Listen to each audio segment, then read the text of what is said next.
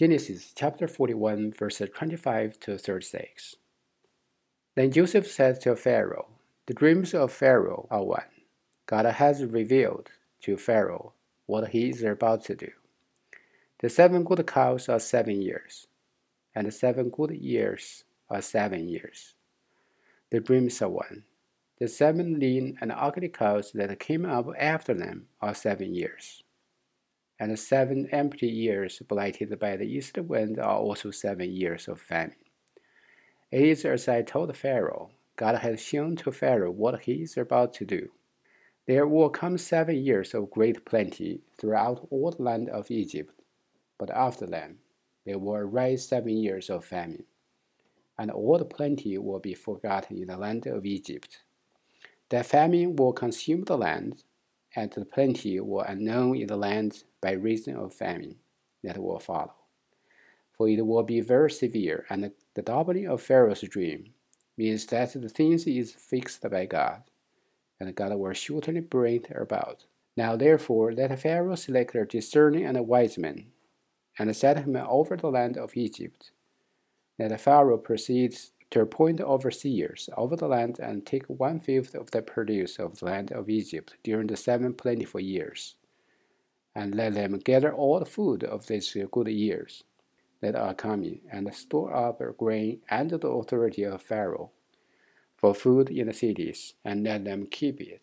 The food shall be reserved for the land against the 7 years of famine occur in the land of Egypt, so that the land may not perish through the famine."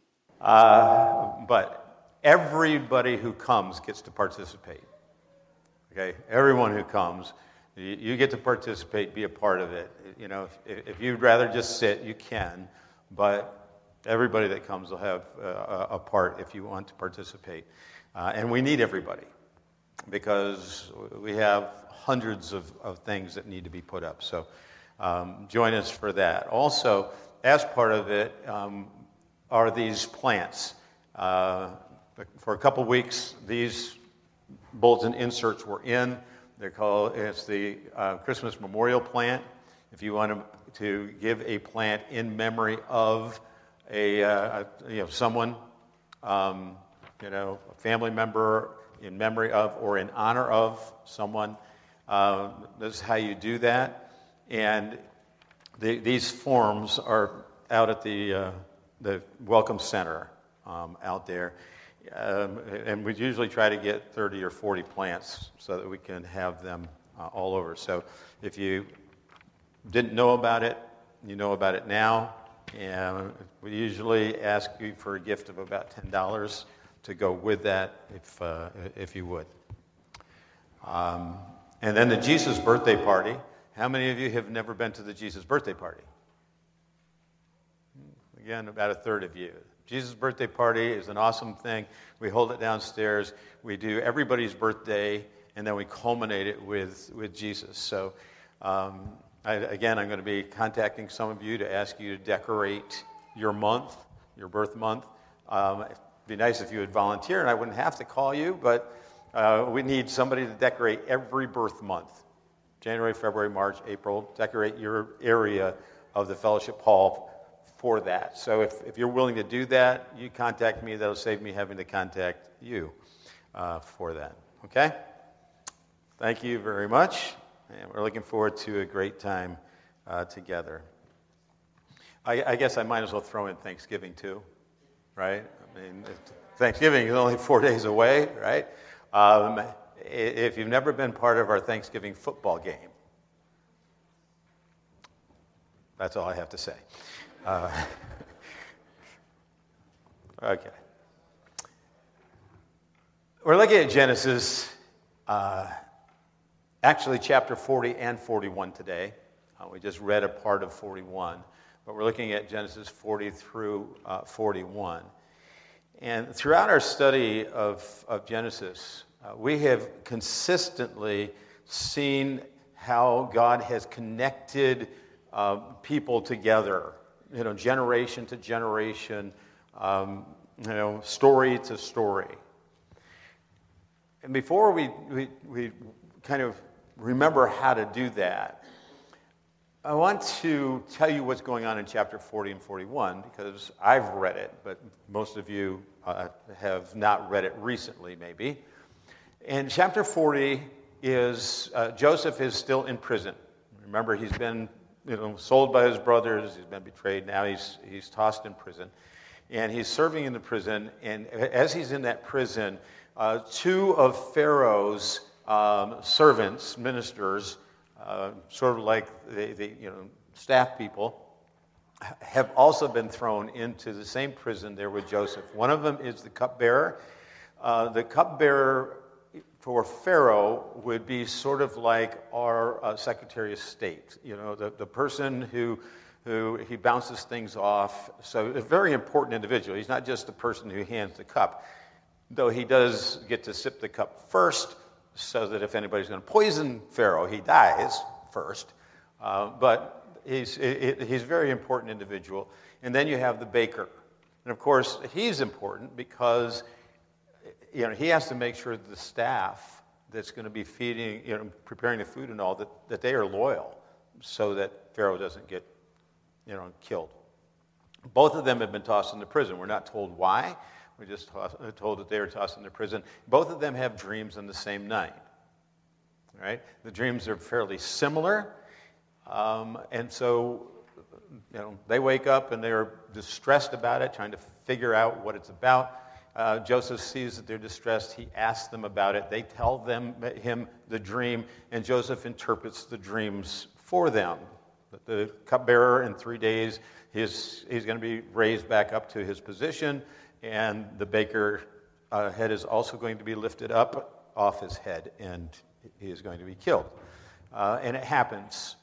And Joseph asks the cupbearer to kind of tell Pharaoh his story so that he can get out, and the cupbearer, of course, forgets to do that. So we come to chapter 41, and Pharaoh has dreams. He has 2 dreams. And in those dreams, they're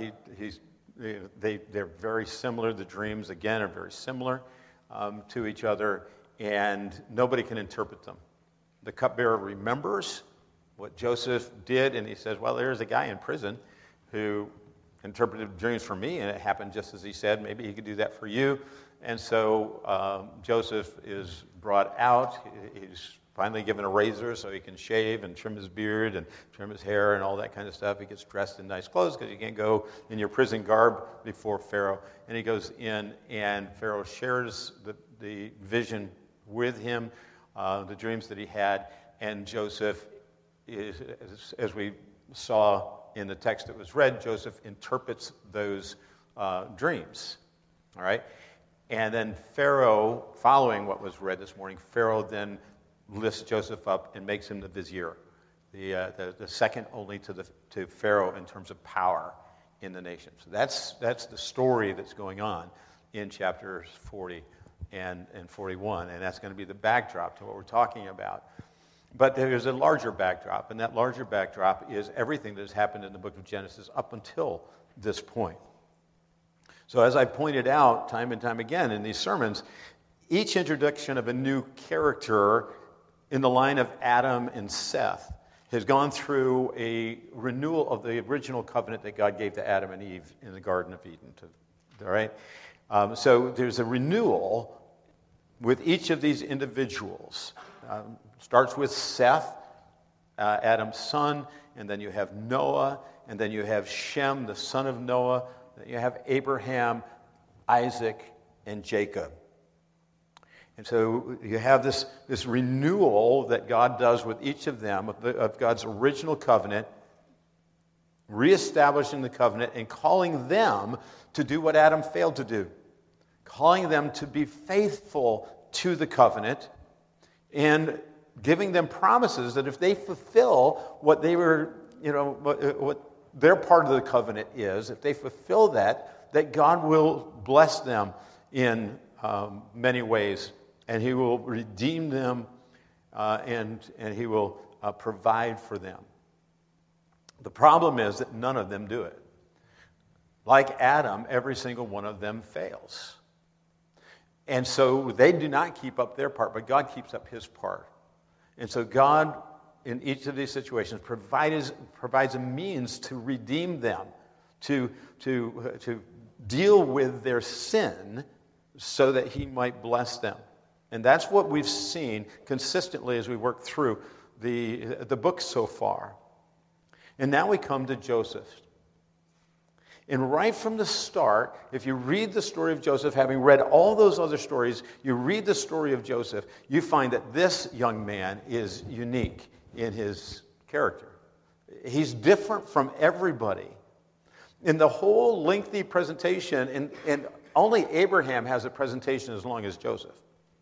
Okay? In the long, lengthy presentation that we have of Joseph, not once do we find Joseph failing.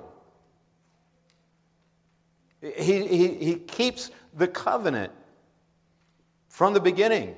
We see Joseph trusting God. He reacts in godly ways. He's obedient no matter what kinds of tribulations or troubles that he faces. He walks in obedience. Now, that doesn't mean that Joseph was perfect, that he was sinless. Okay? That's not the intention that Moses has when he shares this story. But in all that we are told of Joseph, no failure is pointed out.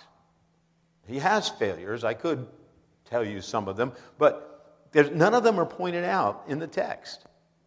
Joseph then becomes the perfect type, perfect picture of Jesus Christ in the future. And that's not all. Not just the fact that no sin is pointed out, but the parallels that we see in Joseph's life are incredible in the comparisons that we find in Jesus' life. So I want to walk us through some of those. We begin with their births. All right? Rachel, Joseph's mother, is barren. She's unable to have children, and so Joseph's birth becomes a supernatural intervention of God. What about Jesus? Jesus' mother is a virgin. It takes a supernatural act of God in order for Jesus to be born. Joseph has two dreams. In the New Testament, Jesus' father, Joseph, has two dreams. And that's important. We don't have time to go into the Gospel of Matthew and all, but it's very important that those two dreams of Joseph's father, or Jesus' father, are seen to be parallel to the two dreams of Joseph in the Old Testament. Joseph is given God's revelation as a young teen, and we find Jesus beginning his revelation of God as a young man at 12 years old in the temple. Joseph's family doesn't understand him.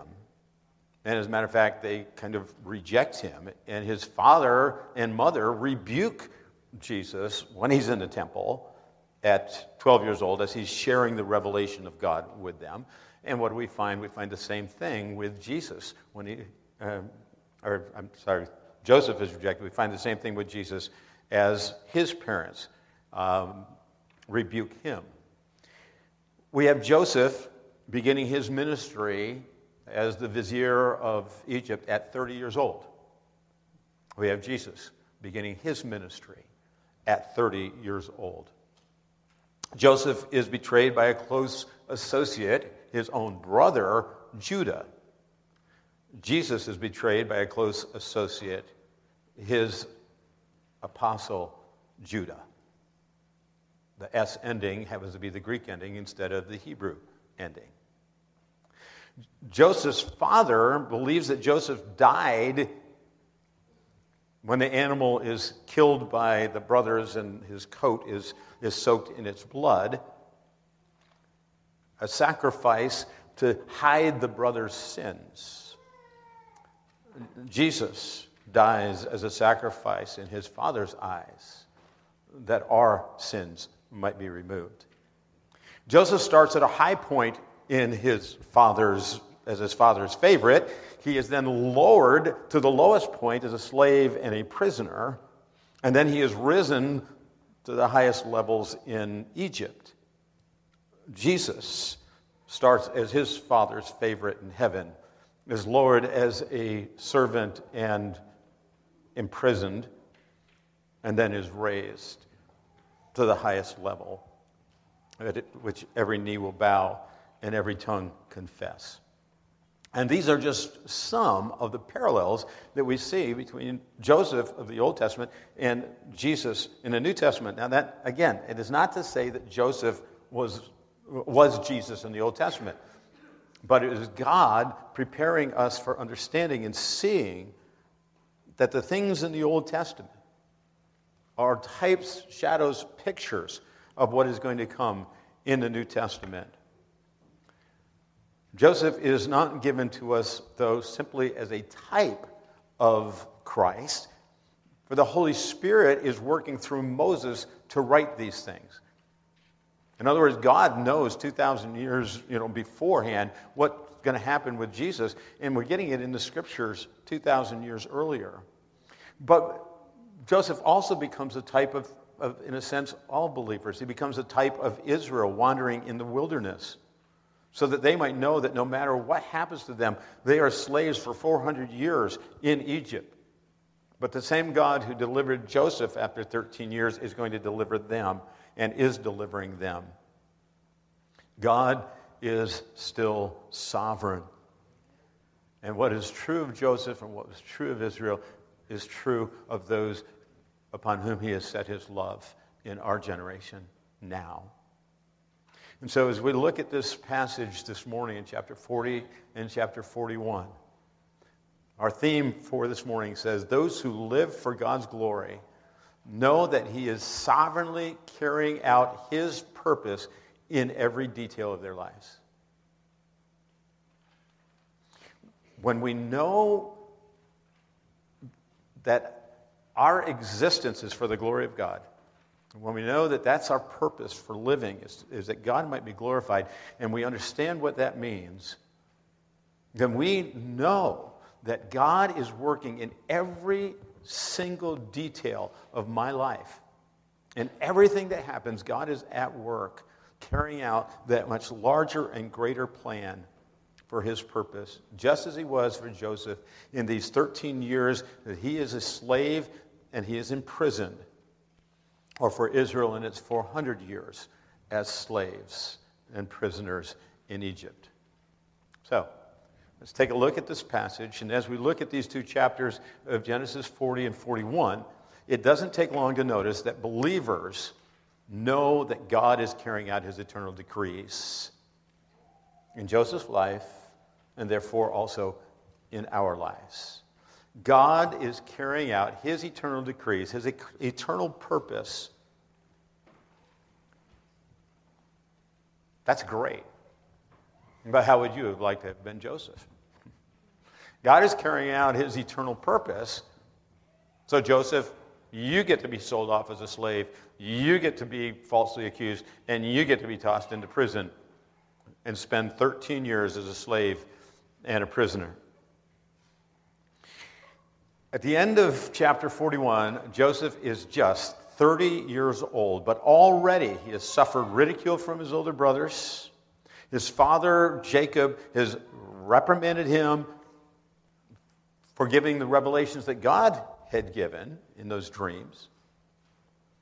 He's sold by his brothers as a slave at the age of 17 years old.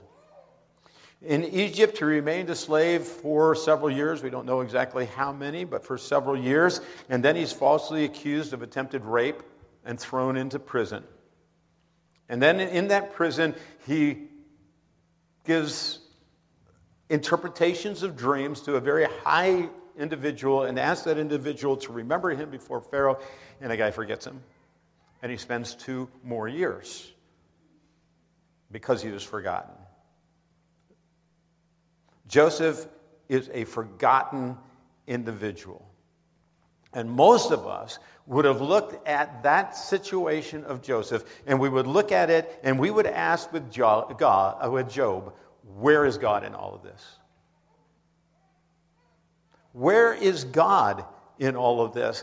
We're not talking about a Jacob who was, really a bad guy most of his life until God finally broke through. We're talking about Joseph. We're talking about a guy who walks by faith. Where is God in this? Doesn't he know where Joseph is? Has God forgotten him like that cupbearer forgot him? Doesn't God care? His brothers didn't care about him, Joseph. Doesn't God care about him either? Can't God do anything about it? Don't we ask sort of those questions in our lives as well? And all the while, God is carrying out his eternal decrees. Joseph doesn't see what's behind the scene, but God is carrying out those eternal decrees. God has purposed that the one who crushes the serpent's head is going to come through the line of Abraham, Isaac, Jacob, and Jacob's family. In order for that to happen, God had told Abraham that in order for this fulfillment of God's purpose, of God's decree, that his people, Abraham's descendants, were going to spend 400 years in a country that wasn't their own.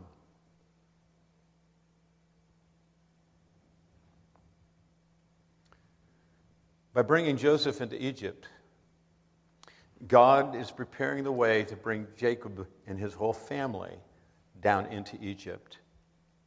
And they're going to remain there for over 400 years.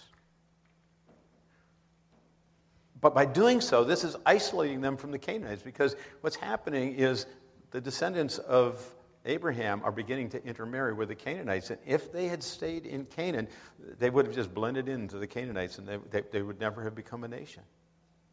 But by bringing them down to Egypt and making them slaves in Egypt, it isolated them so that they could grow up and they could become a people, they could become a nation. Joseph doesn't know this, but you and I do, because we have the scriptures. We get to see God's purpose in what's going on. But it wasn't only Joseph whom God was using to fulfill those decrees, was it? The arrest and the imprisonment of the cupbearer and of the baker fit into this as well. That's directed by God in order to prepare the way for Joseph to be able to interpret their dreams, and therefore, when the time comes, to be able to interpret Pharaoh's dreams. We need to understand that God has purposed the salvation of his people through Jesus Christ.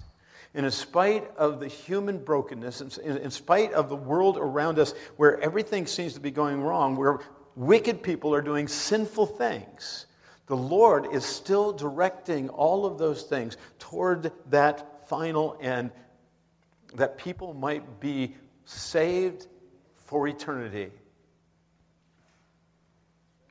The tapestry of your life may look like a tangled web, but remember that you are one thread in a great and glorious eternal tapestry. Your thread is just as important as that of Joseph, of Joseph's brothers and what they did, Potiphar's wife, the cupbearer, and even Pharaoh. Your thread, in God's sight, in his plan, is just as important as theirs. Well, God is carrying out his eternal decrees. But we see a second truth in these two chapters. Believers know that God's purpose will be disclosed. God's purpose in what he's doing is going to be disclosed. From the start, God has worked through dreams with Joseph. As a young teen, he dreams 2 dreams about his family bowing down before him, and that upsets Joseph's brothers, make them jealous of him. Are you going to lord it over us? But it's not Joseph's fault that God reveals his plans to Joseph, is it? It's not Joseph's fault, and yet by revealing those plans, Joseph's brothers sin. God doesn't make them sin. They react to the situation, which ends up with Joseph being sold off into Egypt. All of that fulfilling God's ultimate purpose.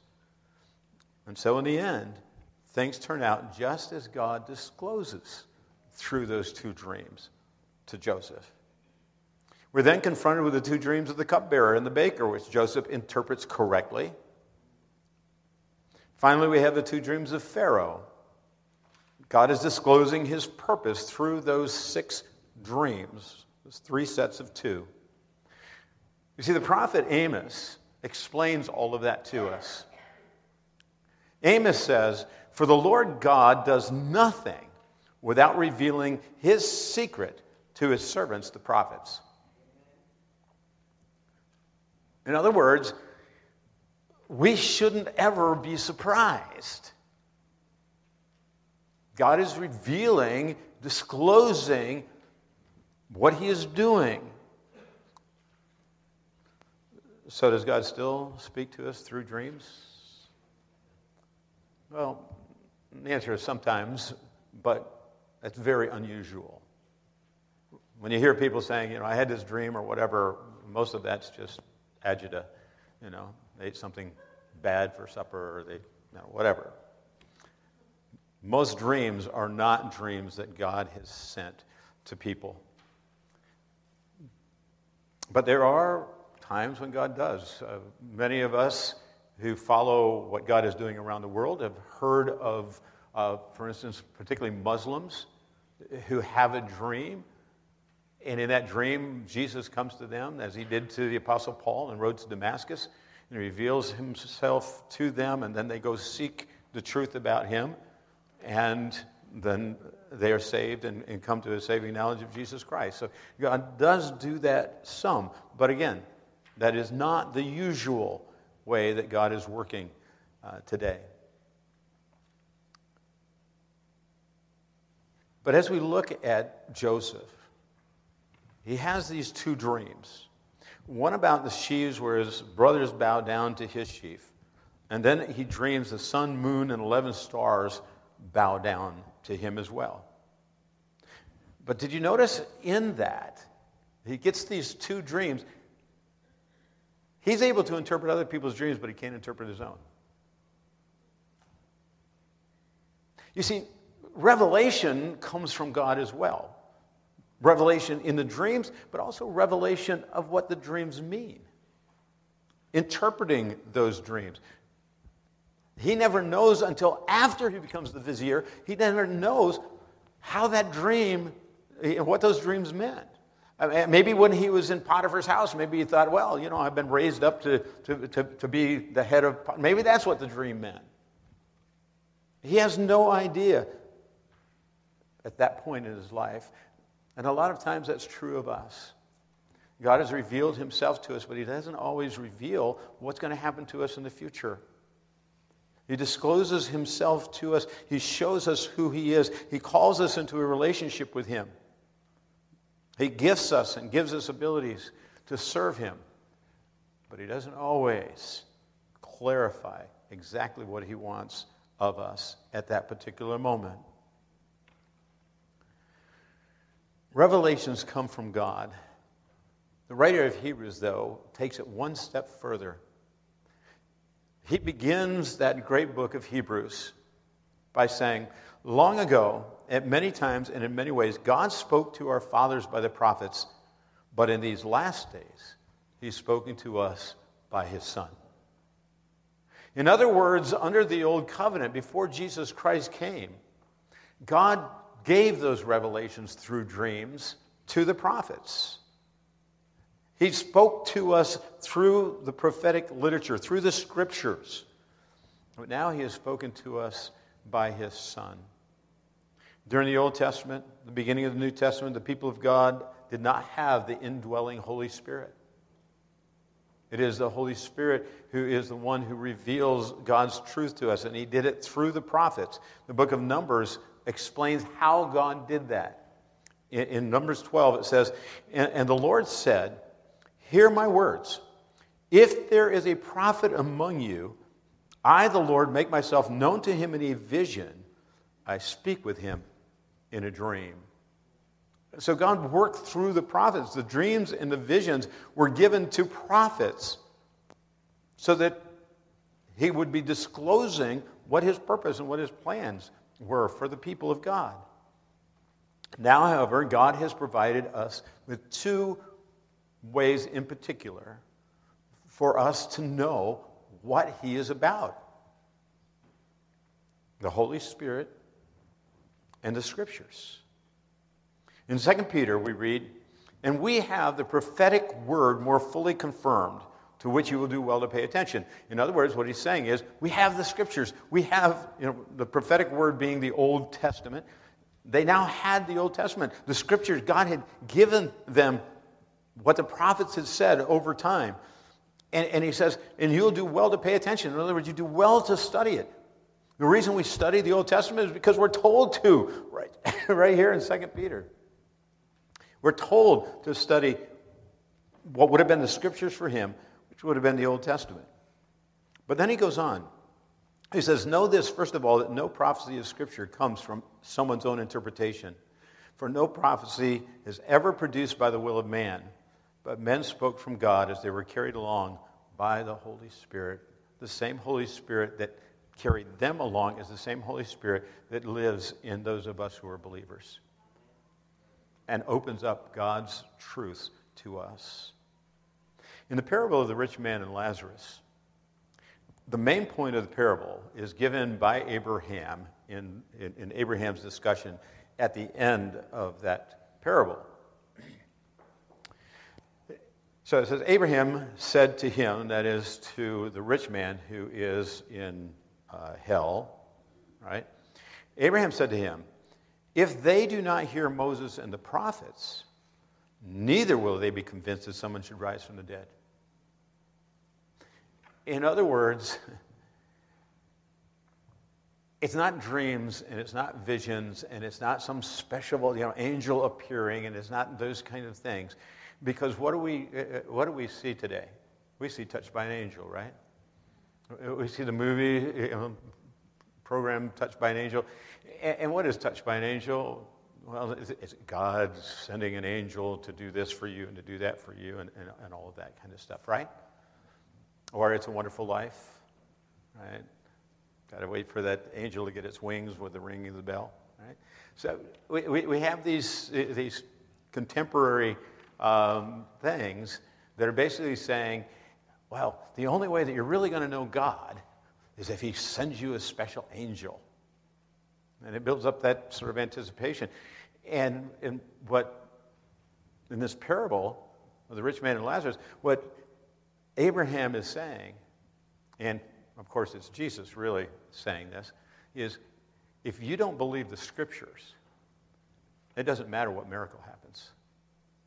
You will misinterpret, you'll miss what God is saying. If you do not study the Scripture and you do not know the Word, as the Holy Spirit enlightens you, as the Holy Spirit discloses God's truth to you, if you don't know that, then it doesn't matter what kind of miracles happen out there, because you will be misled. The foundation of truth is in the Scriptures today, the Scriptures that speak to us of Jesus Christ. God discloses his purpose in his word for all who will listen. People want to know what God's will is for their life, and I've joked about it before that we kind of treat God's will as the fourth person of the Trinity. Right? You have the Father, you have the Son, you have the Holy Spirit, and you have God's will. Right? We're always seeking for something out there when we have God's will already revealed to us in his word. It is there for us. But the people around us, they want those signs. They want those visions. And so billions are spent on tarot cards, palm readings, and horoscopes, and every other form of deception. You don't have to seek for God's will for your life when you have the Scriptures. When you read about Joseph and his dreams, it is not there to have you go say, God, give me a vision of my future.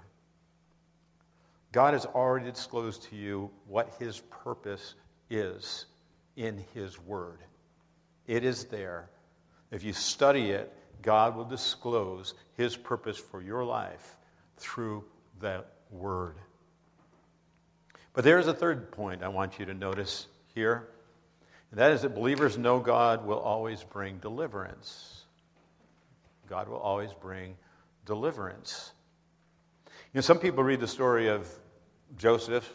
They see him raised up to be the vizier of Egypt. They look at Daniel in the lion's den, and God closes the mouths of the lions. They look at Shadrach, Meshach, and Abednego, the three Hebrew young men in the fiery furnace, and see God delivering them from that. And they take it to mean that no matter what the situation they find themselves in, God is going to bring them out of it.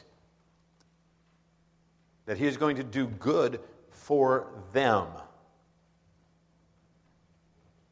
By deliverance, then, what they're saying is it's some kind of powerful miracle that saves my life now. But that's not what the Scripture says. That's not what the Scripture means. Take, for instance, the 11th chapter, what we call the chapter of the heroes of faith in the book of Hebrews. If you look closely at the final section in that chapter, something that you won't hear the prosperity preachers preaching from, right? Here's what it says. And some, these are people of faith it's talking about. These are the heroes of faith. He says, and some were tortured, refusing to accept release so that they might rise again to a better life. Others suffered mockings and floggings and even chains and imprisonment. They were stoned. They were sawn in two. They were killed with a sword. They went about in skins of sheep and goats, destitute, afflicted, mistreated, of whom the world was not worthy, wandering about in deserts and mountains and dens and caves of the earth. You don't hear that preached from by Joel Osteen.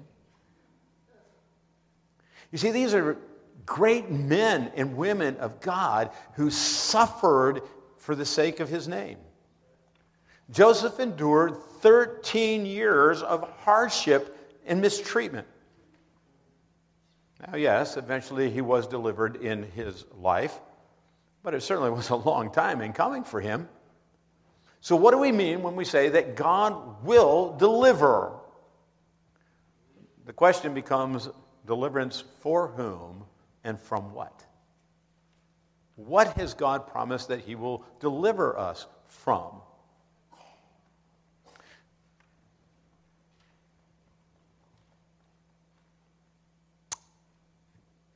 We hear that God is going to deliver us. And the first thing that we tend to think of is God is going to give deliverance for me so that I'm blessed in this life.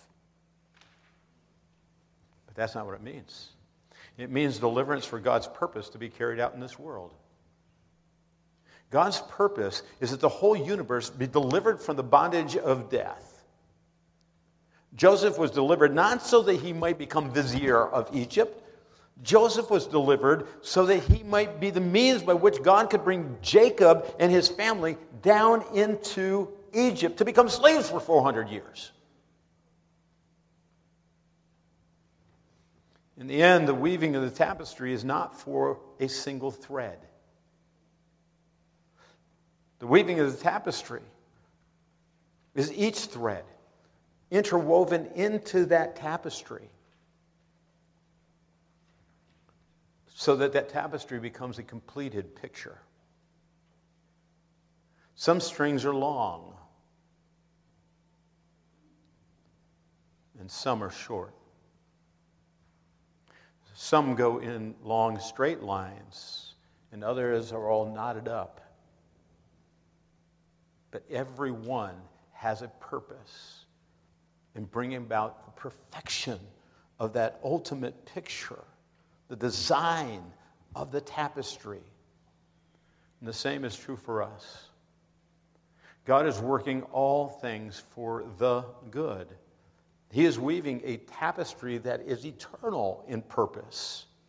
And ultimately, each string, whether it's you or me or Nicodemus or King Hezekiah or Pharaoh or Joseph or the cupbearer, everyone finds deliverance when the whole is done. You're part of God's weaving of his purpose in this world. Some of us live a happy, blessed earthly life. Others suffer for extended periods of time. God is working so that all who by faith trust in Jesus Christ will be delivered from sin, from the effects of the curse, and even from death itself in eternity. Don't short circuit what God is doing in your life. Trust that he knows best, and he is weaving your life in a way that will ultimately bring about the good for the kingdom and for that ultimate purpose in eternity. Our deliverance may not be in this life, but it is assured for eternity if we've trusted in Christ. Which brings us to the final point I want you to understand from these two chapters. Deliverers or believers know that what God purposes, God designs. What God purposes, he designs. He brings it around. The writer of Hebrews gives us a partial definition of what it means to live by faith. We call it the faith chapter, the chapter of the heroes of the faith in Hebrews 11. And he begins by saying, now faith is the assurance of things hoped for, the conviction of things not seen. Assurance, conviction. Those are words that stress a strong foundation for your belief. Faith is not a wish. Faith is not a hope. Faith is not a belief on inner feelings. Faith must have a foundation so strong that it cannot be shaken by any challenges, by doubts, by fears, by circumstances, or trouble. The writer goes on to say that without faith, it is impossible to please God. In other words, without trusting in what God is doing, you can't live a life that will please God because you will always be trying to do it your own way. You will always be trying to figure out how God messed up and how you can straighten it out.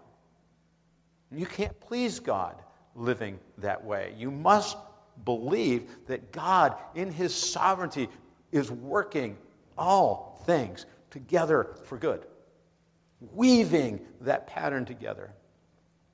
That foundation must rest then on the bedrock of the nature and the character of God himself.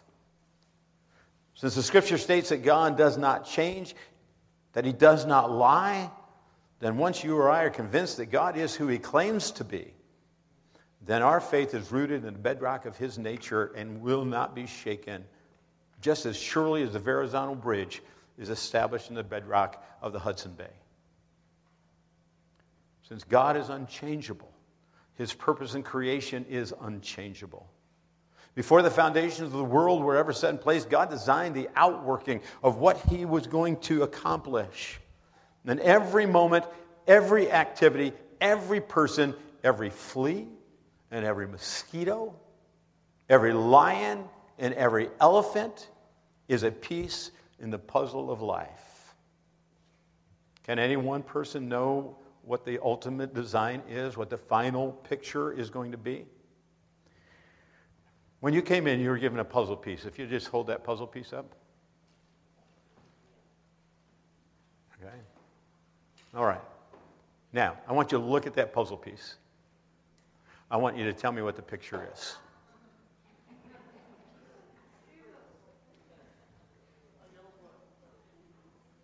Okay. Can anybody tell me from that puzzle piece what the total picture is going to be? Nope. Everybody answers Jesus. Are Okay, I'm glad I didn't pick a picture with Jesus in it. You can keep guessing. The thing is, you will not know what it is unless you see the whole picture, will you? So let's take a look at the picture.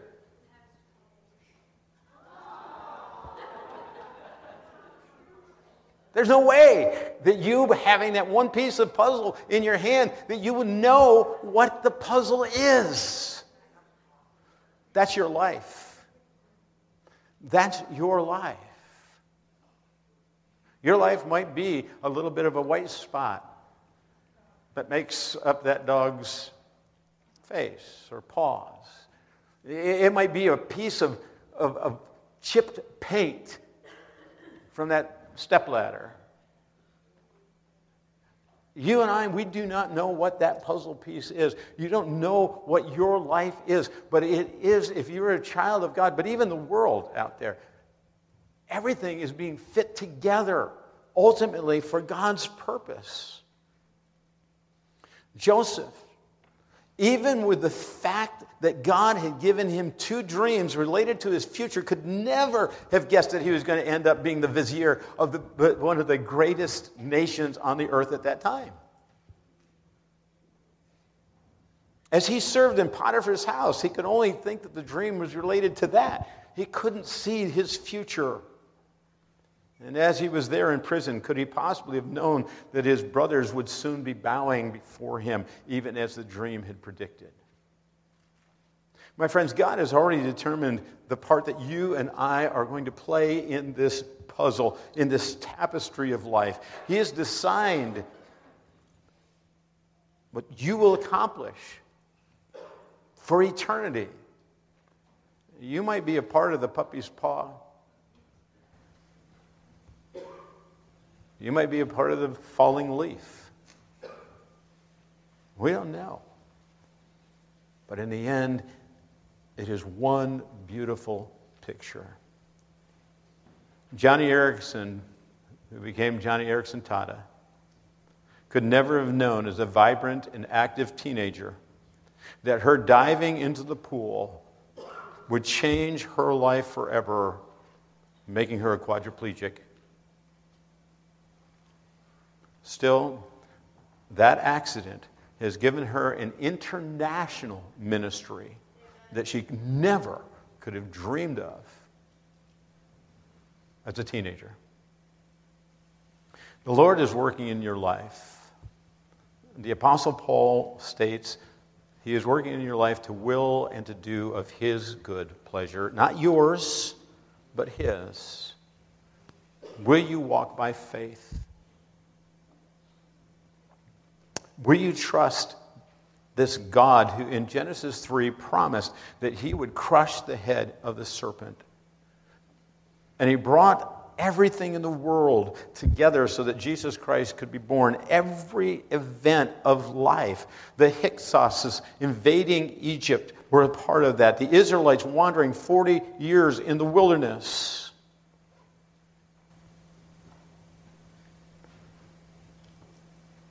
The Philistines conquering King Saul. The exiles by way of the Assyrians and the Babylonians. The conquering by the Medes and the Persians, and then the Greeks, and finally the Romans. All of history worked together, as Galatians 4 states it. But when the fullness of time had come, God sent forth his Son, born of a woman, born under the law, to redeem those who are under the law, so that we might receive adoption as sons. When the fullness of time had come, when God's putting together of that tapestry and bringing all of history, weaving it together for that one moment in time when Jesus Christ would be born, come into this world, and the gospel could go to the ends of the earth. And that same God is at work today.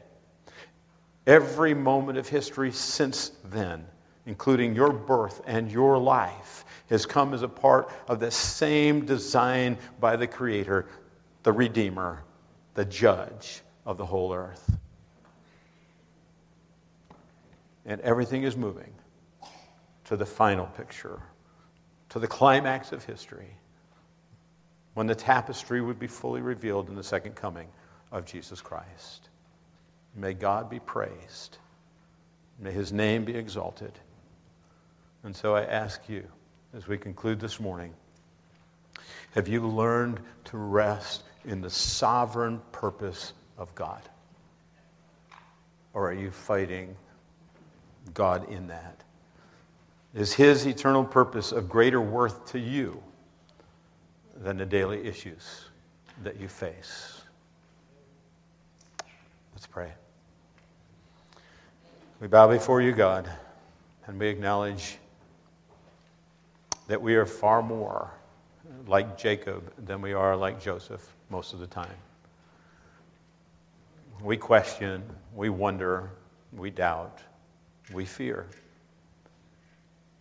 We ask you to forgive us and open our hearts so that, like Joseph, no matter where we are or what's going on, we can have assurance that it is all part of that design that you are working out that is ultimately going to bring about your eternal purpose through Christ Jesus, through his church, through his people, and through me, for your glory and for the good. We ask it in Jesus' name. Amen.